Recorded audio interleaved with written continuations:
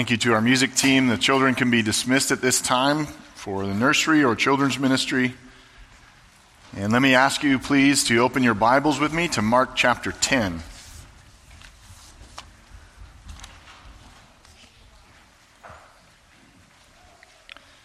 We've been working our way through the Gospel according to Mark.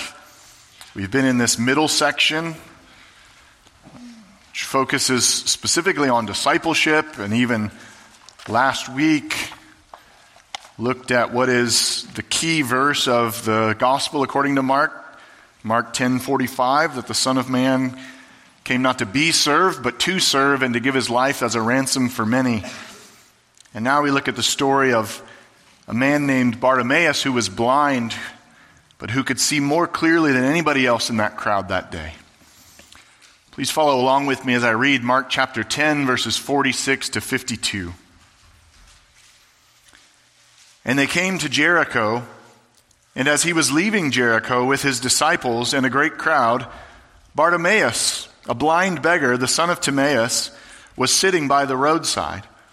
And when he heard that it was Jesus of Nazareth, he began to cry out and say, "Jesus, Son of David, have mercy on me."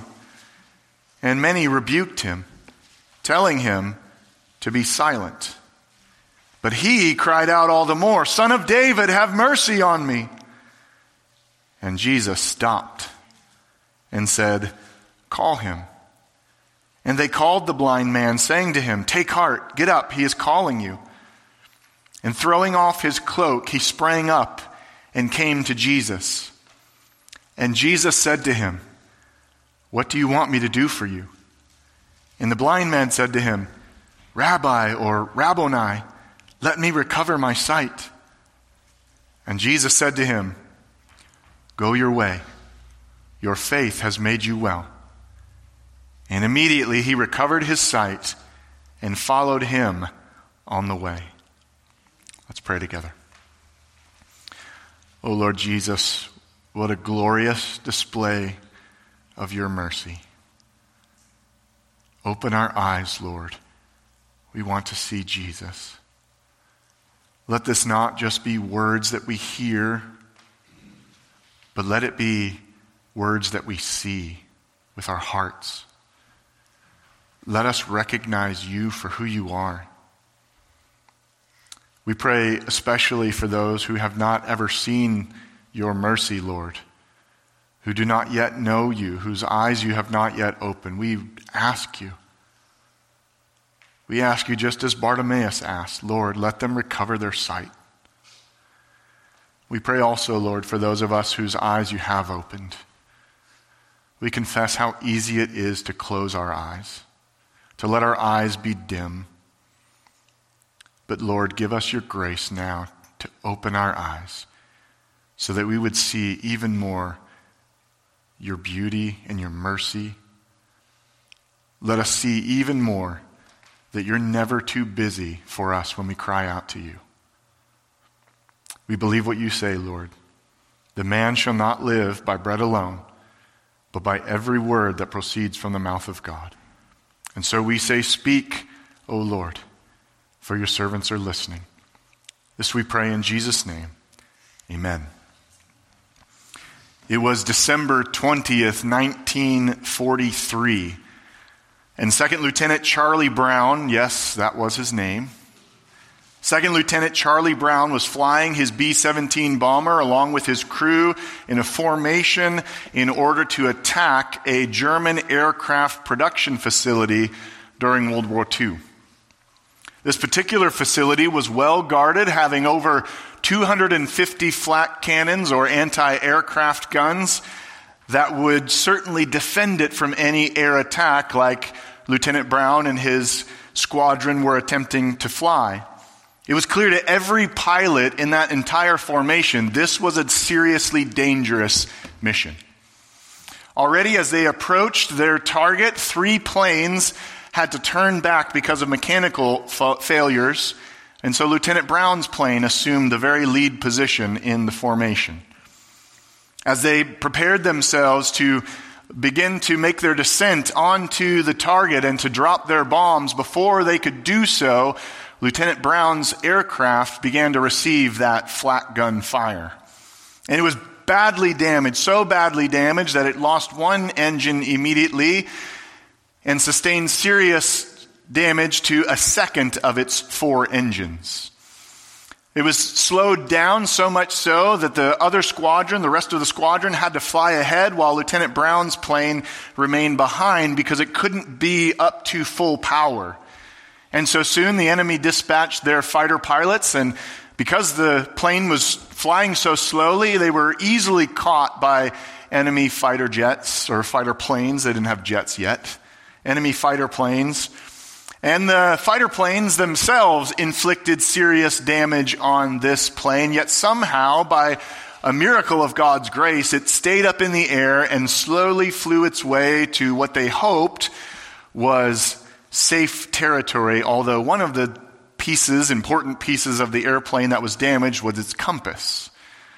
So as they putted along through the air, it was certainly thought by the Germans that this plane was going to crash at some point, but it was seen by another enemy airfield, and soon a man named Franz Stigler, who had already shot down 27 American planes, took flight in his own plane to dispatch this last enemy plane.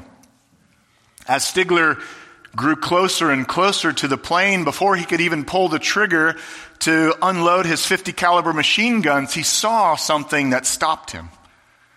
He saw, first of all, the damage that the plane had inflicted, and he could even see inside of the plane because of the holes that were ripped in it from the enemy flak gun. He could see inside of the plane those American airmen fighting for everything they had, fighting with everything they had in order to stay alive. He could tell that the plane was severely damaged. He could tell that at least some of the crew, one of them at this point, was dead. And many of them, in fact all of them, were seriously injured, and they were just frantically trying to make it back home. And so instead of dispatch and finish off this enemy to him, American plane, Franz Stigler decided that he would help this American plane. Moved with mercy at the hopeless and helpless situation of the Americans trapped inside of this B-17 that they thought was going to perhaps be their coffin. Instead of shooting this plane down, initially Franz Stigler tried to motion to the plane to follow him, where he was trying to escort them into Swedish airspace where they would receive medical care and all the treatment that they needed. But as you can imagine, Lieutenant Brown and the rest of his crew thought there was no way this German was not going to shoot them down. So instead of trying to attempt to steer them towards safe airspace, Franz Stigler instead assumed a position on their wing so that no anti-aircraft cannon would be fired at this American enemy.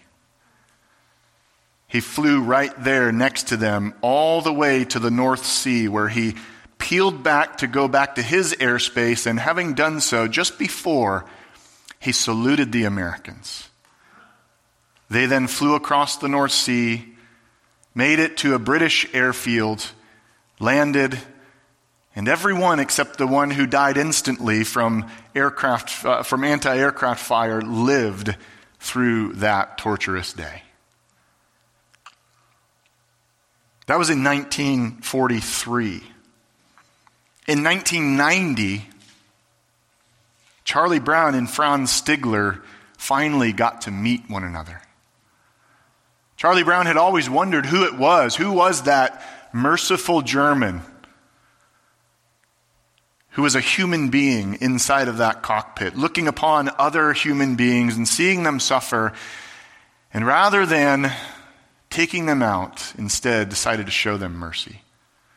And so he posted a letter in an airman's circulation. And that letter was answered by Franz Stigler, who was at that time living in Canada. The two met in 1990, and they remained close friends until 2008, when both of them died just months apart from one another. I like that story. I like that story for a number of reasons. First of all, I'm a sucker for World War II history. They really were the greatest generation. But I like it even more because I'm a sucker for stories of mercy. That story moves everyone who hears it because the reality is everyone is a sucker for mercy. Everyone loves to see mercy displayed. Everyone loves to see someone who deserved something bad, and yet the person who could give them that bad thing instead withheld the bad and gave them good instead. Mercy is a universal language that is appreciated by all because it is kindness shown to someone who does not deserve it. And the reality is every single one of us has been in a position at some point in our lives when we did not deserve kindness, and yet someone showed it to us. Why did Franz Stigler not shoot down that American B-17 that day, and instead of having 27 confirmed kills, having 28? He was already a highly decorated fighter pilot. It was because when he looked on that plane and he could see through the holes torn in it, helpless and hopeless human beings who were just doing their best to survive. He was moved to mercy. Dear friends, this mercy is exactly what God sees when he looks upon humanity.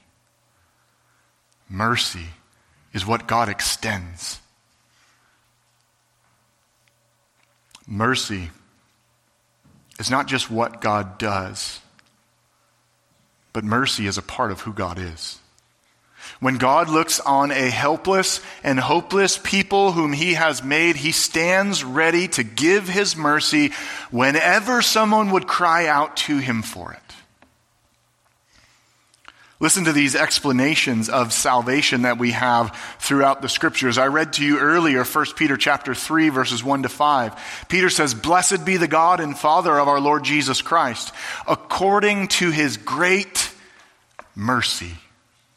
He has caused us to be born again to a living hope through the resurrection of Jesus Christ from the dead, to an inheritance that is imperishable, undefiled, and unfading, kept in heaven for you, who by God's power are being guarded through faith for a salvation ready to be revealed in the last time."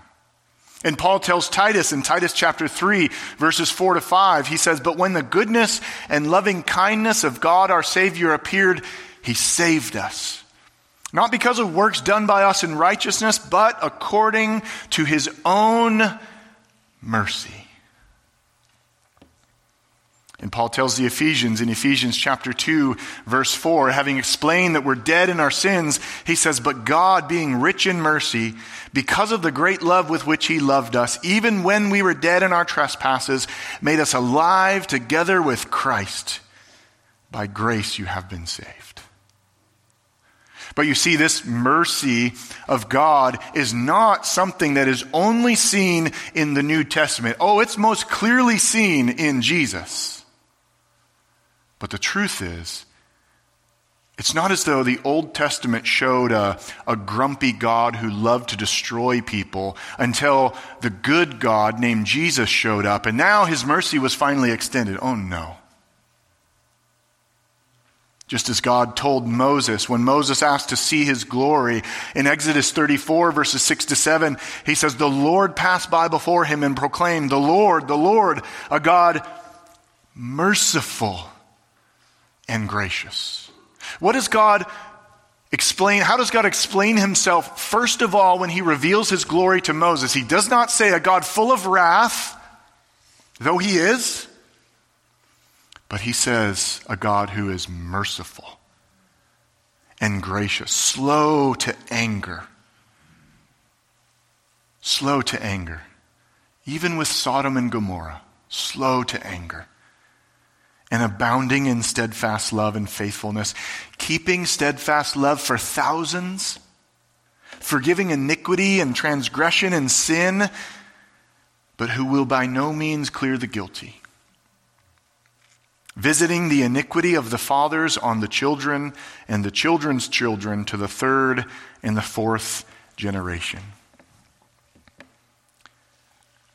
I think that we have too often a very lopsided view of God. We focus far more on the second half of God's revelation of his glory, that he will by no means clear the guilty.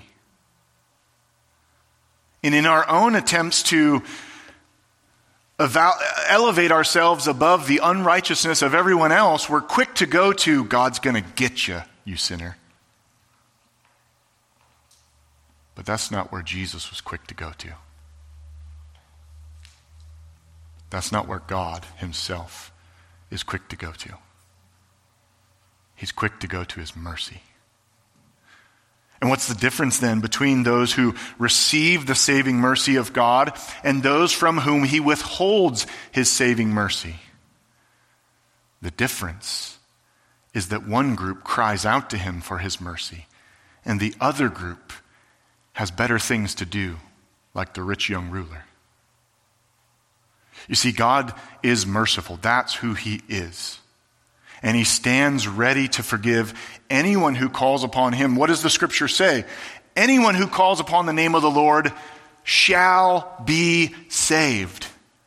Not might be saved, not probably will be saved, but shall be saved. If you call upon the name of the Lord, even now, you will be saved.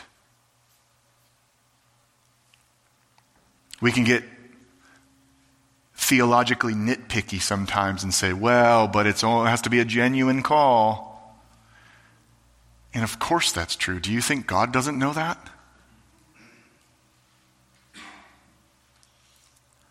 But the reality is, a true call upon the Lord is a reflection of faith in the Lord. Oh, it might not be pure faith. You'll never have that. But it's the kind of faith that Jesus takes.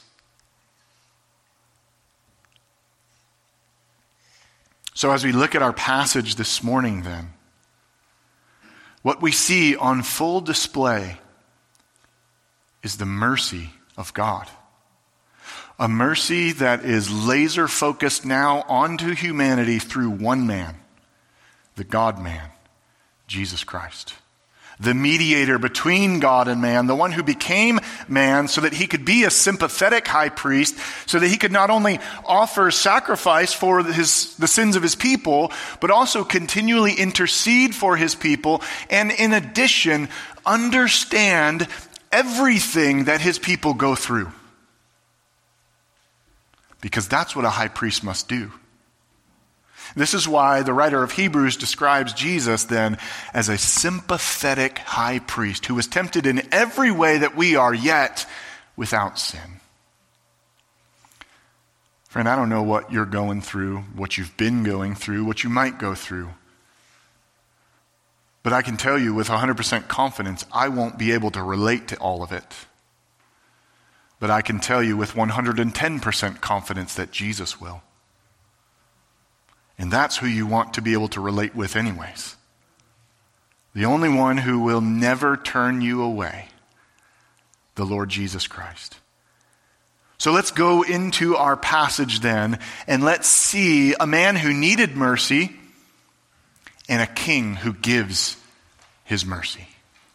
Follow along with me then as we walk through this particular passage, this last healing in the gospel account of Mark before Jesus goes into Jerusalem. Next week in chapter 11, we'll look at the triumphal entry when Jesus is greeted by hosannas because people recognize what Bartimaeus recognized, that he is the Son of David, although just as we have already seen, they are just as blurry-eyed as the disciples and just as blind as the Pharisees. While they look for a triumphal king who will stomp the head of his enemies, this king first comes to give mercy. So let's look at this in two parts then. First of all, a man who needed mercy, verses 46 to 48. Mark tells us as he continues the story of Jesus, as he continues to explain their travels from the northern territory of Galilee down into Jerusalem to make the ascent up to the 35,000-foot climb from the city of Jericho to the city of Jerusalem to celebrate, to observe the day of Passover so that Jesus himself could be the Passover lamb. You remember from last week, Jesus is determined. He set his face like flint to go to Jerusalem, so much so that the disciples were amazed and everybody else who followed along was fearful. They knew it was about to go down in Jerusalem. They just didn't know what was about to go down in Jerusalem. And so in verse 46, they come to Jericho. And as they were leaving Jericho, Mark tells us who was there. Jesus with his disciples and a great crowd. And then for the only time in Mark's gospel, he names the name of the person who is healed. He's given other names, but never the name of the person who was healed directly. He's given relatives' names, such as Jairus, whose daughter was raised from the dead. But now he names the name of this man. Perhaps because the Christians to whom Mark originally wrote knew this man. I think also perhaps because Jesus has been teaching them about discipleship. And he's been teaching them about the kingdom of God. And he's been teaching them that they cannot and should not value things and people the way that the world values things and people. And so this man who would have been last among everyone else gets named in the Gospels. So it's Jesus and his disciples and a great crowd probably heading up to Jerusalem to celebrate the Passover. But by this time in Mark's gospel, you know that everywhere Jesus goes, a great crowd follows along. And then he says Bartimaeus was there. And he describes who Bartimaeus was. He calls him a blind beggar.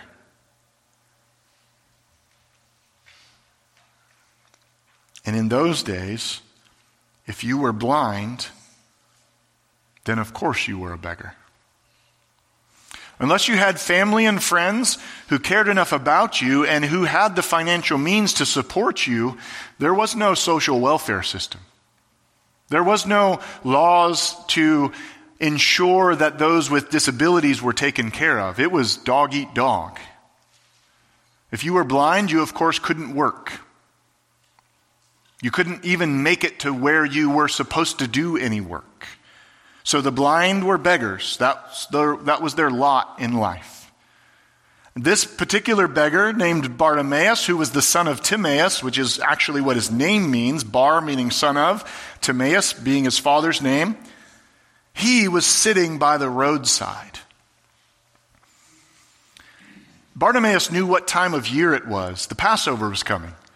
And so he knew that all the Jews coming from the northern territory would pass through the beautiful city of Jericho in order to make their last stop just before they climbed the 3,500-foot climb up to the city of Jerusalem, where they would sing the psalms of ascent to one another. And so this was the best place for a beggar to be positioned, because where would the travelers walk on? The road. And they would walk on the road from Jericho, making that last climb, so that your best chance of getting any food or any money would be to sit by the roadside. And so apparently the practice was they would take off their cloak and they would lay it on the roadside next to them, and their cloak would be the thing that people would put alms into, money or bread or food like that, things like that for them to eat. Kind of like, when you see someone playing their guitar on the street and they lay out their guitar case and you toss the change or whatever it is inside their guitar case. Just like that. Jews were, it was a particular practice for Jews to give what they called alms, to give to the poor. And so he knew that with the Passover coming, everyone was excited, everyone was thinking about God rightly, and so they would be more apt to give. And so he positioned himself there in this best spot right on the roadside, And as he did so, he hears a commotion. Verse 47 says, "And when he heard that it was Jesus of Nazareth, he began to cry out." Somehow, probably because everyone was talking, he could hear something. He could hear a great crowd coming. You know what it's like when a crowd comes. People are talking. It gets louder. He could probably smell the dust that was being kicked up by their footsteps. He knew something was going on, and he could no doubt hear the people talking about all the things that Jesus had been doing, even the fact that Jesus, the Messiah, the Son of Man, was on his way to Jerusalem. And so when he heard who it was that was coming, this man named Jesus who was from Nazareth, he began to cry out. And what he cried out was this: "Jesus, Son of David, have mercy on me."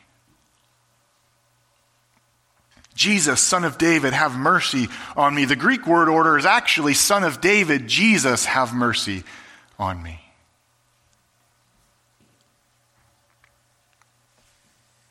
Bartimaeus may not have been able to have any kind of physical sight, but his spiritual insight was far more sharp and far more clear than even the disciples of Jesus at this point.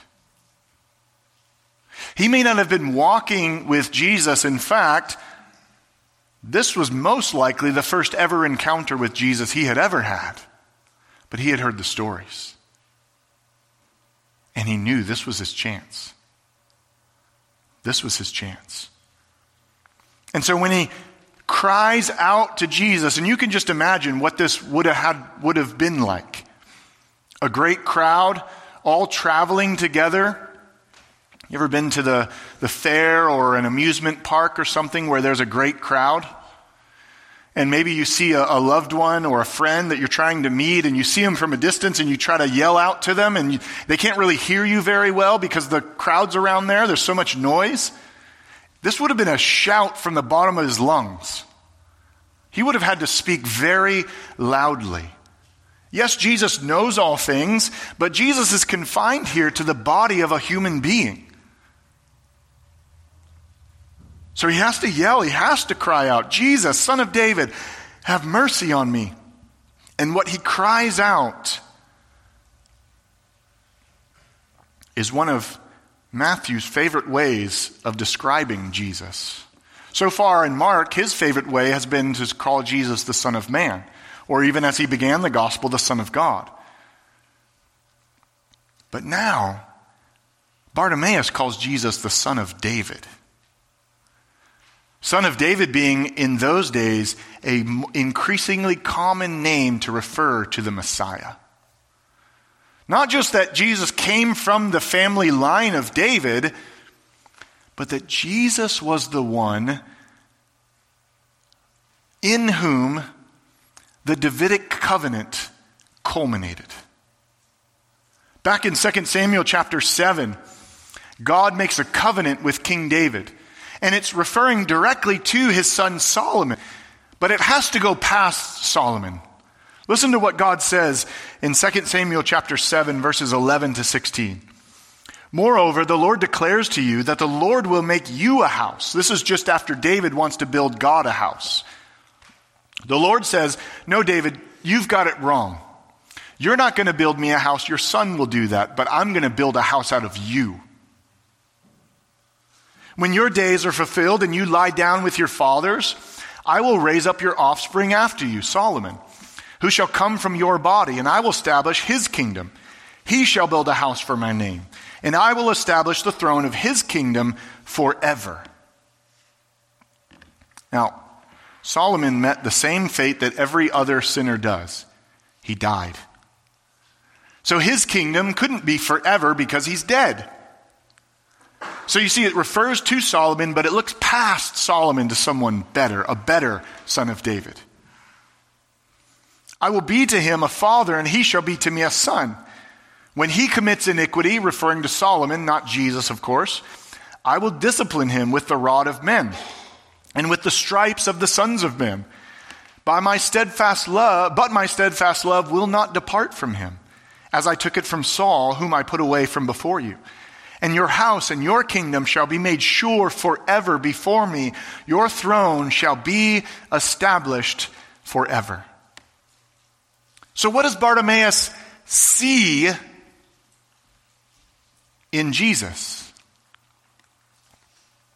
He sees that promise. He sees God saying to David, your throne shall be established forever. And he recognizes, no doubt with the Spirit's help, that Jesus is the Son of David, the King of the Jews, the King of Kings. But notice what else he cries out. He doesn't just identify Jesus, but he cries out to Jesus to have mercy on him. When we think of kings and rulers, if you're like me, the very first thing my mind goes to is power and authority, right? Strength. Where does Bartimaeus' mind go to when he recognizes the King of Kings? Merciful. Mercy. See, my friends, the good news is that the all-powerful God is the all-merciful God. That his power is guided by his mercy and his goodness. That those things go together and they influence one another, and his mercy shapes his power. His mercy informs his strength, so that when God exerts his strength upon a human being who cries out to him, just like Bartimaeus did, it's extended to them in powerful mercy to deliver them. That's how it's always been. That's how it's always been. Think of the prostitute in the old city of Jericho, where Joshua fought the battle and the walls came tumbling down.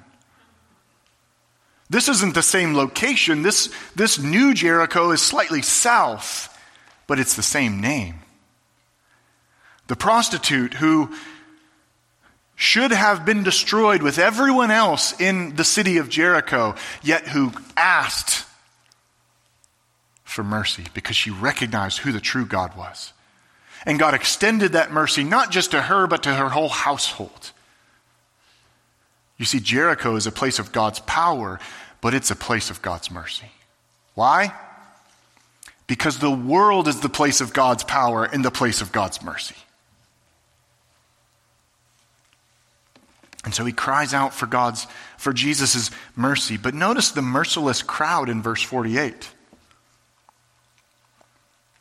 And many rebuked him, telling him to be silent.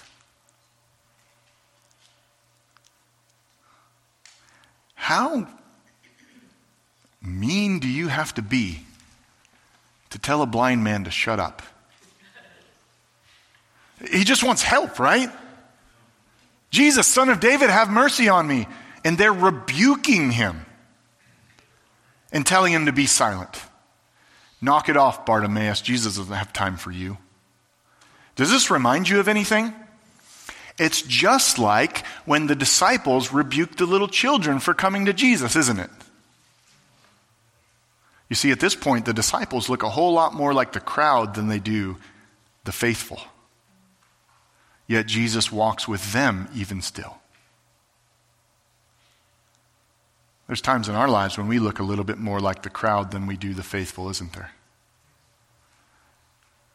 Yet Jesus doesn't walk away from you, my friend. He walks with you. And his mercy continues to shape your life and to shape your heart. While this merciless crowd tries to silence Bartimaeus, Bartimaeus wouldn't be silenced.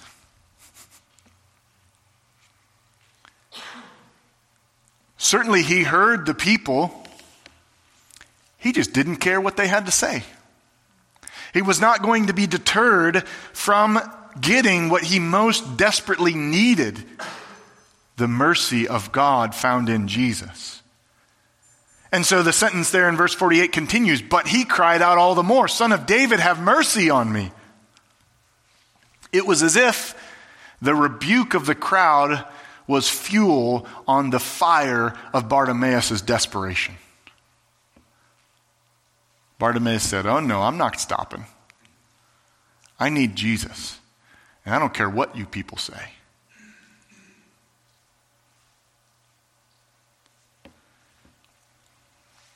So we meet a man who needed mercy. You've already noticed this because we read the passage. What was it that Bartimaeus displayed? It was certainly desperation. It was certainly helplessness. It was certainly hopelessness. But what is it that Jesus sees inside of Bartimaeus? It's his faith. It's your faith that's made you well, Bartimaeus. So when Bartimaeus cries out to Jesus, what he does is he recognizes by faith the identity of Jesus. He's the Messiah. He recognizes the compassion and the mercy of Jesus. Have mercy on me. And he recognizes his own need for that very thing. And he will not be detoured by the crowd. He's determined. His faith has caused him to reject the world, to not listen to the rebukes of others, but to instead say, I've got to get to Jesus. So let me ask you, has that been your response to Jesus? Have you recognized that according to the Bible, you're blind? Spiritually blind, dead in your sins outside of Christ? Have you recognized who Jesus is? That he's the Son of God, that he's the Son of Man, that he's the Son of David, that he's the Savior, the Lord, the King of Kings, that he himself is the clear display of the invisible God. And have you also recognized that in who he is, lies a limitless amount of mercy. Mercy that is available for anyone who asks him for it. And in realizing that, have you cried out to him for it? Because if you have, then not only have you received it in the past, but my friend, you never stop receiving it. Jesus certainly has ascended to the right hand of his Father where he sits on the throne and yet stands up at times when his people are persecuted like he did for Stephen. But nothing has changed about the heart of Jesus. It's not as though Jesus in his flesh took on some ultra emotional experience that he lost after his glorified flesh, after his resurrection. This is who Jesus is forever. He still gives this mercy. So if you need it, the question is not will he give it? The question is, will you go to him to take it? Will you let nothing detour you from it? Not the crowds who tell you to shut up. Not your own sin. And not Satan who tells you to shut up. Jesus is too busy for you. That thing is too small for Jesus. No. Jesus is the God of mercy. And he gives it to you, my friend. So we've seen a man who needed mercy, and we recognize the reality is we all need mercy. Let's then look at the King who gives mercy. Not just gave mercy, but who gives mercy. The one whose heart overflows with mercy to those who call upon him. Verses 49 to 52, we meet this King of mercy. Notice verse 49. Having cried out to the Son of David for mercy, verse 49 says, and Jesus stopped. Jesus stops for those who cry out to him for his mercy. Notice the way that Jesus was determined to get to Jerusalem from our last passage. He had set his face like flint. He was determined that he was going to get to Jerusalem, so much so that who led the pack? Jesus did. Nothing was going to stop Jesus from getting to Jerusalem except for someone who cried out for mercy. My friend, that very same thing still stops Jesus. When you cry out to mercy, Jesus hears you. He sees you, and he answers you. I don't know what it will look like exactly, but I know it will come. Jesus stops, and then he says, call him. Now notice, who is Jesus talking to when he says to call him? He's talking to the very same people that told Bartimaeus to shut up. And I notice how fickle they are. All of a sudden, Jesus likes this guy. Oh, well, we better like him too. And they called the blind man, saying to him, take heart, get up, he's calling you. Now, it doesn't say, but I think knowing the heart of the Savior, and even knowing sometimes the tactics that the Savior takes, Jesus could have easily told Bartimaeus to come to him, couldn't he? I mean, if Bartimaeus is yelling loud enough for Jesus to hear, certainly Jesus could have answered him, come here. Get up and come here. But Jesus doesn't talk directly to Bartimaeus. He talks to the fickle crowd, the merciless crowd. And he says, no, you tell him to come here. You very same people who are just telling him to shut up, now you tell him to come here to me. I hope that was a lesson that stuck with the crowd, and I think that's a lesson that will stick with us. Because the reality is sometimes we can reflect the crowd, can't we? Jesus doesn't have time for those types of people. I mean, they just keep going back to their sin over and over. They're a dog returning to their vomit. I'm done wasting my time with those people. So Jesus tells the crowd who just told Bartimaeus to shut up to call Bartimaeus to himself. They called him, they tell him to take heart or to be encouraged. They tell him to get up, he's calling you. And then verse 50 says, and throwing off his cloak, he sprang up and came to Jesus. Mark doesn't tell us exactly why he threw off his cloak, but think about the context that we're in right now. Back in chapter 8, Jesus has already said, in order to follow him, you've got to lay down your life and take up your cross and follow him. And then, recently, Jesus has met a rich young ruler who submitted himself down in the dust before Jesus and asked him, what must I do to inherit eternal life? And when Jesus told him, you've got to give up everything you love, he decided it wasn't worth it, and he walked away from Jesus. His hands were too full to put anything down in order to take up Jesus. But now, this blind man, who probably only owned a cloak, sets it down, says, I don't care about that cloak, I'm going to Jesus.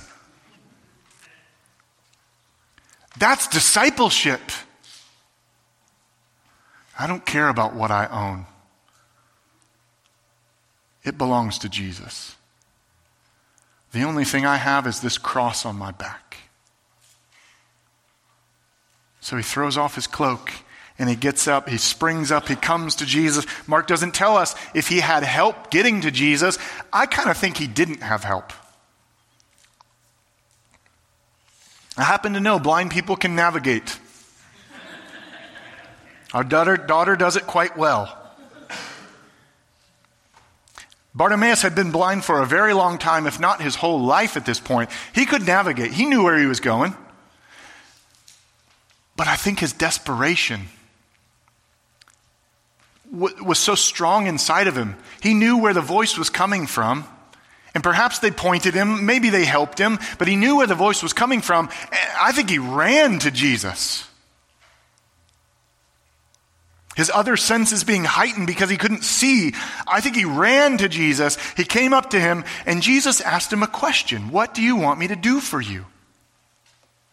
It might seem like a strange question, right? Well, obviously the man's blind. What do you think he wants?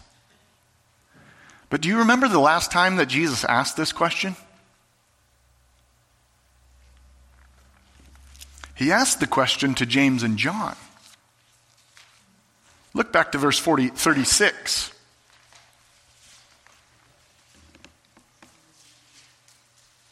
James and John come up to Jesus in verse 35. They ask him, do anything you want for us? Verse 36, Jesus says to them, what do you want me to do for you? Very same question, right? It's no coincidence that Mark includes the very same question just a few verses later. What do you want me to do for you? And when James and John were asked that question, what did they say? Grant us to sit one at your right hand and one at your left in your glory. Notice they asked to sit, right? Which was a position of authority, a position of power. Jesus, put us in the two best seats in the house. Give us position, give us power, give us influence. That's completely consistent with what the disciples have wanted all along, right? What have they been arguing about multiple times already as they've been on the road? Who's the greatest? James and John at this point decided, well, we're going to be the greatest. We're just going to go ask him for it. But what does the blind man ask Jesus for?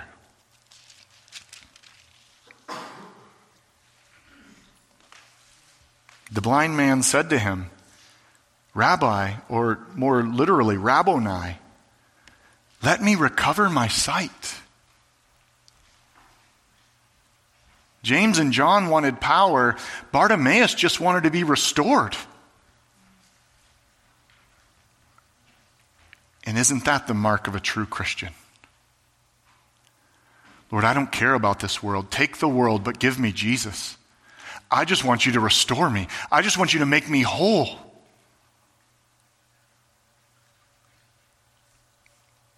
Do you remember when God saved you?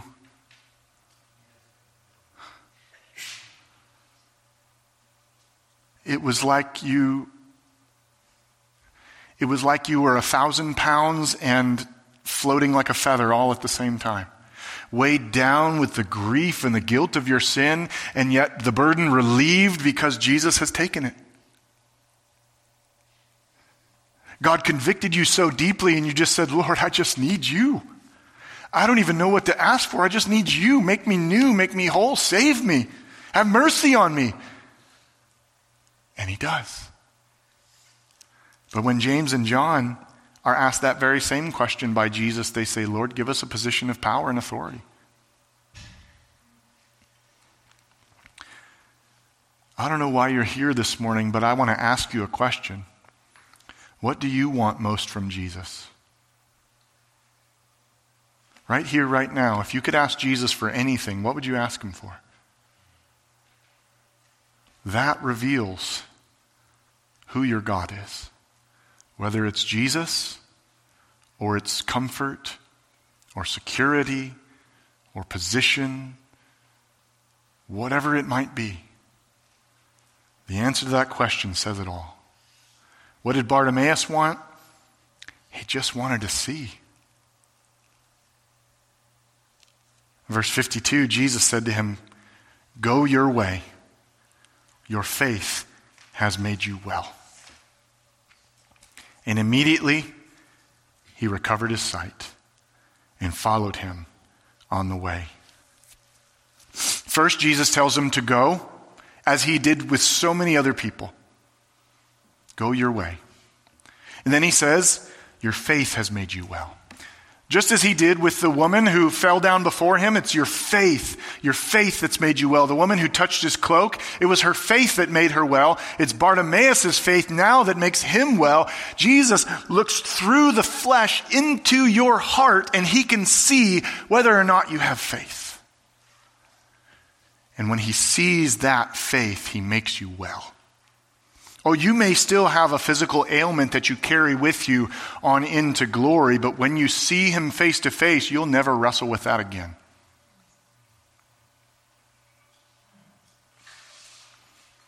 He makes him well. Immediately he recovers his sight, which could mean he recovered it as though he had it once and lost it. But this word recover could also mean that this was the very first time he's been able to see. That really doesn't matter. The point is he can see now. And having been told to go his way, now that he can see, where does Bartimaeus go? Which way does Bartimaeus go? He follows Jesus. What is Mark doing? Mark is saying, this is what disciples do. When Jesus opens their eyes, they follow him. I think Jesus knew what was going to happen, but I just find it so interesting. Jesus tells Bartimaeus, go your way, as if he's letting him choose. Bartimaeus, I'm going to heal you because I can see your faith, and I'm going to give you the opportunity to go wherever you want. But Bartimaeus, who can now see, but who could see even before he could see, he knows who Jesus is. And he now says to Jesus, Jesus, my way is your way. I'm going with you. Forget my cloak. I've got you. And perhaps Bartimaeus followed Jesus all the way to Jerusalem. And perhaps Bartimaeus saw Jesus on the cross. And perhaps Bartimaeus was even in the upper room praying before the Holy Spirit descends upon them, praying before Jesus busts in the door. Either way, Bartimaeus followed Jesus. Mark wants us to understand that that really is the simplicity of the Christian life. You see, we so often think of the Christian life as something I have done in the past. I became a Christian when. But the reality is, Christianity is every moment of every day. The question is not so much, have you believed in the past? The question is, are you following Jesus? Are you obeying him? Are you believing in him? Are you loving him? Are you begging to him for him to give you mercy so that your heart is now shaped like his heart, more and more merciful? Because that's what a disciple does. That's what Jesus makes out of us. And so without the mercy of the king, Bartimaeus would have been left in his blindness. And guess what, friend? Without the mercy of the king, you and I would be left in our blindness. But this king, being all-powerful, is also entirely merciful. Just like the song says, amazing grace, how sweet the sound that saved a wretch like me. I once was lost, but now am found, was blind, but now I see. May God help us to see Jesus. Let's pray. That is our prayer, O God. Just like the song says, open our eyes, Lord. We want to see Jesus.